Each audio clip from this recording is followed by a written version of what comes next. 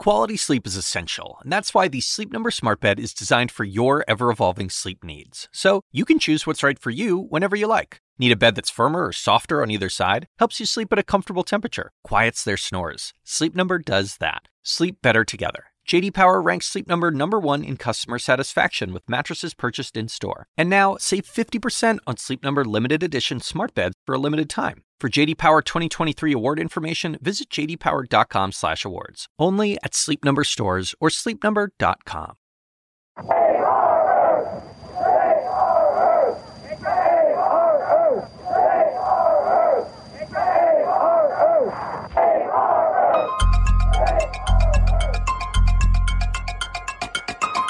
"50 years ago today, millions took part in the first Earth Day.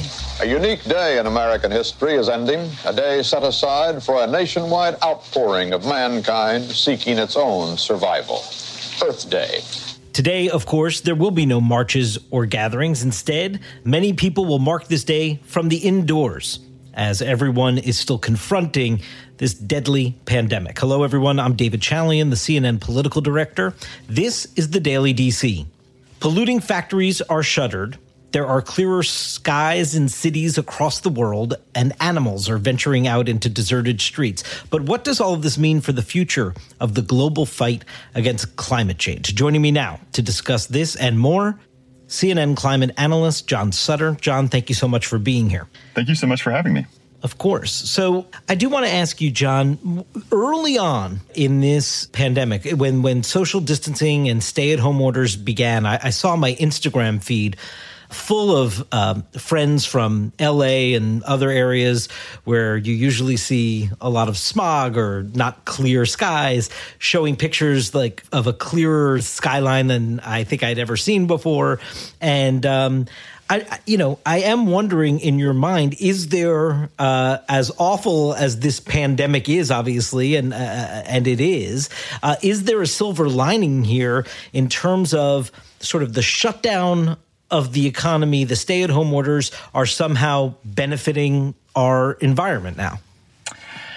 I mean, I think it's a complicated thing to think through, right? Because it does. This is all happening, because of a global pandemic in which, thousands and thousands of people are dying. I think the most tangible, real benefit that's happened is a reduction in air pollution, like you mentioned, which shows up in big cities that normally might look smoggy or gray, having clearer skies. And that really does have incredible health benefits for people, which when, you're thinking about a global pandemic that attacks people's lungs, anything that sort of, boosts lung health is important. I mean, there are about 7 million people a year on a normal year, die from air pollution related causes. So air pollution is its own public health crisis, and we have made a dent in that right now. What I think is a little dangerous is thinking that we've solved these big environmental challenges, especially the climate crisis,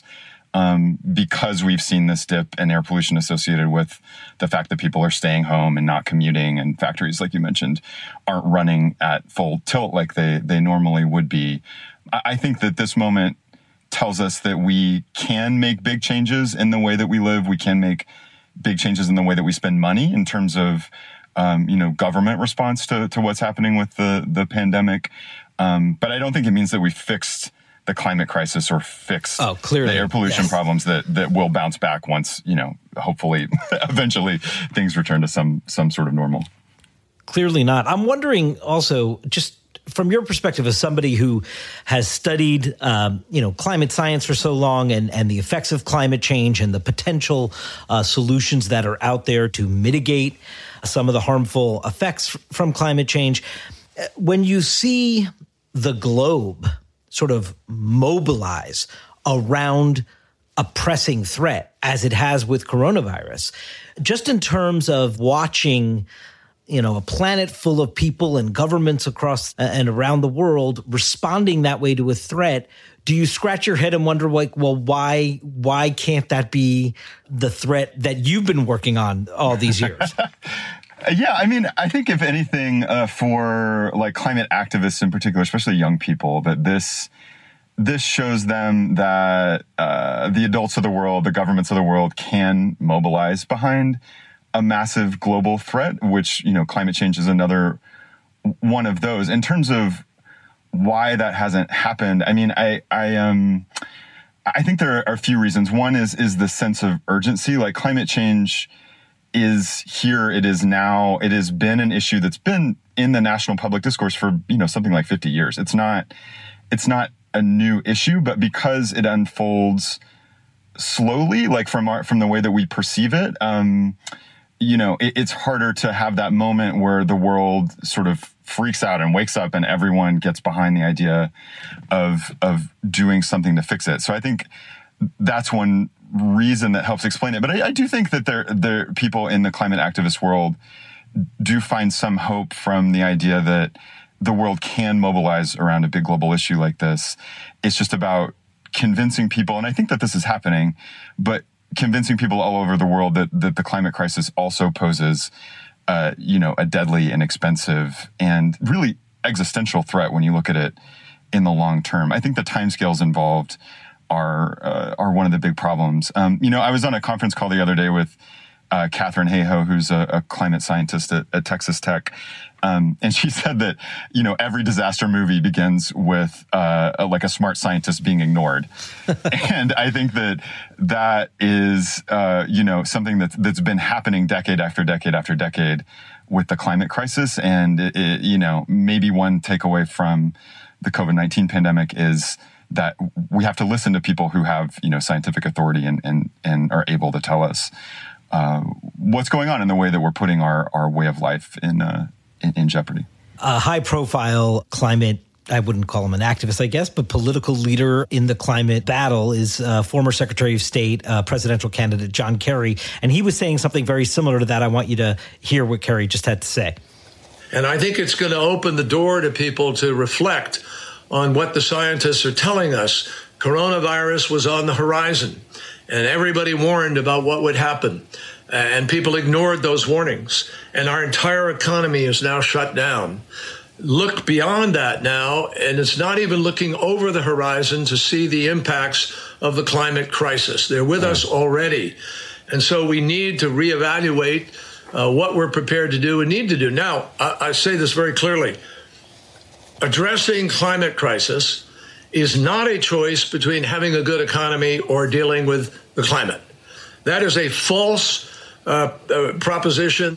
So exactly that thought, John, may that be something that comes out of this public health crisis and can potentially be applied to the scientists who are speaking authoritatively about climate? That's one. And two, do you see any nexus between sort of the debate we see of the economy or making progress on the public health front with coronavirus?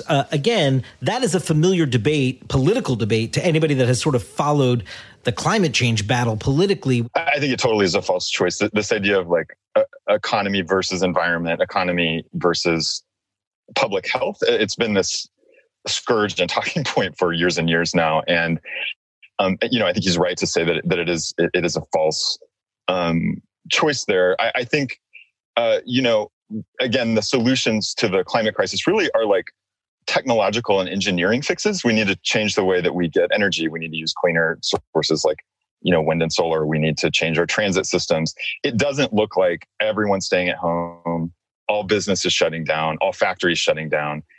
The world can and should be safe and operable, and actually will be safer and healthier if we eliminate fossil fuels from the global economy. I don't think it's like an either or. I do question whether we've fully learned that lesson, though. I mean, I do think for some people, scientists have become these rock stars amid a global pandemic because we've realized how much we need them and need to be listening to them. But I think there's a big chunk of at least society here in the US where, and this administration has done a lot to actively reject or ignore the opinions of scientists. So I don't know that we fully learned that lesson. I hope that we do on both fronts. One, that, scientists are experts and we need to be listening to them and putting them at the front of public policy discourse. And two, that it's not this either or choice between either we have jobs and a healthy economy or we have, a healthy and safe environment. It's just not reality.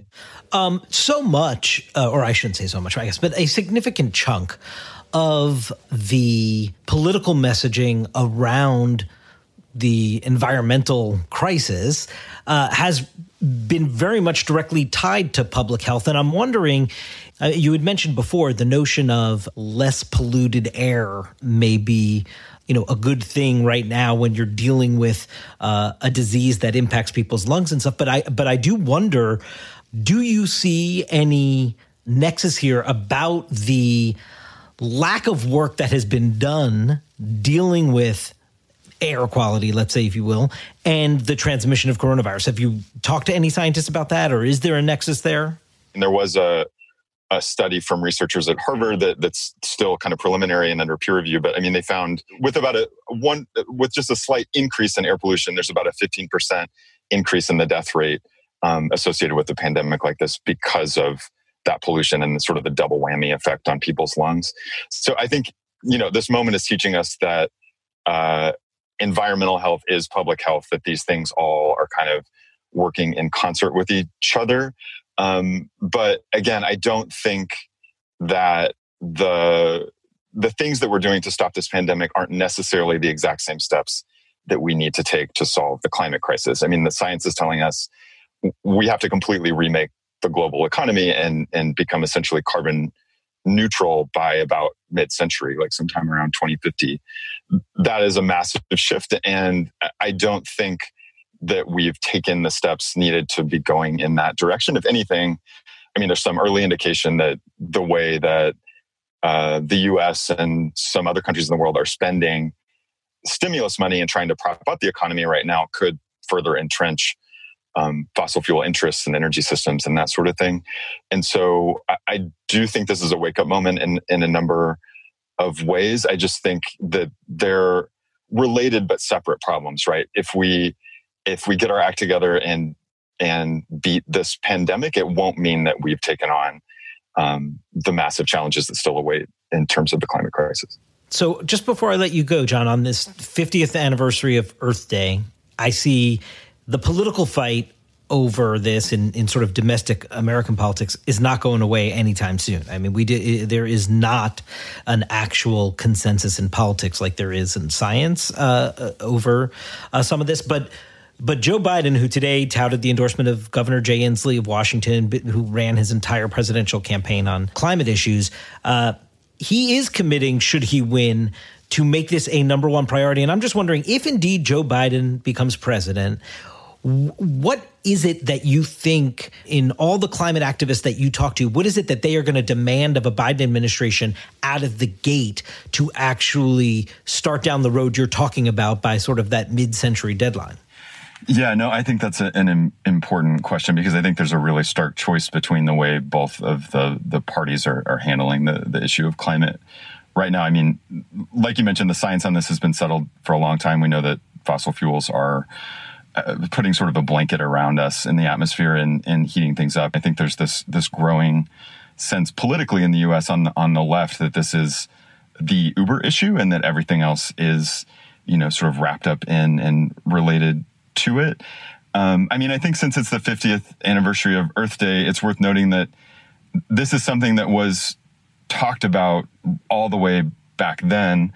There was a NASA scientist who testified in front of the U.S. Senate in the 80s saying the era of global warming had begun. We've gotten these warnings again and again and again over the decades. And I and a lot of other people who care about climate and, and about all of us and about the future, really do hope that this is a moment where we make a concerted shift away from fossil fuels. There are certain policy benchmarks that I think people are looking for, but in the bigger picture, it's like, are these policies setting us on a course to really rid our economy of fossil fuels and fossil fuel interests, or is it sort of so stair-stepped that we're going to be stuck with an economy that is, highly polluting and jeopardizing the future for a long time? John Sutter, thank you so much for taking some time to chat with us today. Really appreciate it.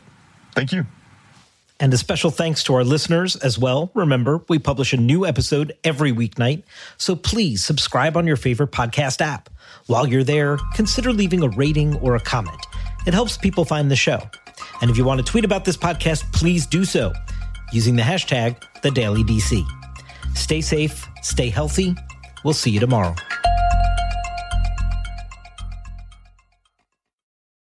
When you work next level. When you play next level. And when it's time to sleep, Sleep Number smart beds are designed to embrace your uniqueness, providing you with high-quality sleep every night. Sleep next level. J.D. Power ranks Sleep Number #1 in customer satisfaction with mattresses purchased in-store. And now, the Queen Sleep Number C4 smart bed is only $1,599. Save $300 for a limited time, only at Sleep Number stores or sleepnumber.com. Prices higher in Alaska and Hawaii. Quality sleep is essential, and that's why the Sleep Number smart bed is designed for your ever-evolving sleep needs. So you can choose what's right for you whenever you like. Need a bed that's firmer or softer on either side? Helps you sleep at a comfortable temperature. Quiets their snores. Sleep Number does that. Sleep better together. J.D. Power ranks Sleep Number #1 in customer satisfaction with mattresses purchased in-store. And now, save 50% on Sleep Number limited edition smart beds for a limited time. For J.D. Power 2023 award information, visit jdpower.com/awards. Only at Sleep Number stores or sleepnumber.com.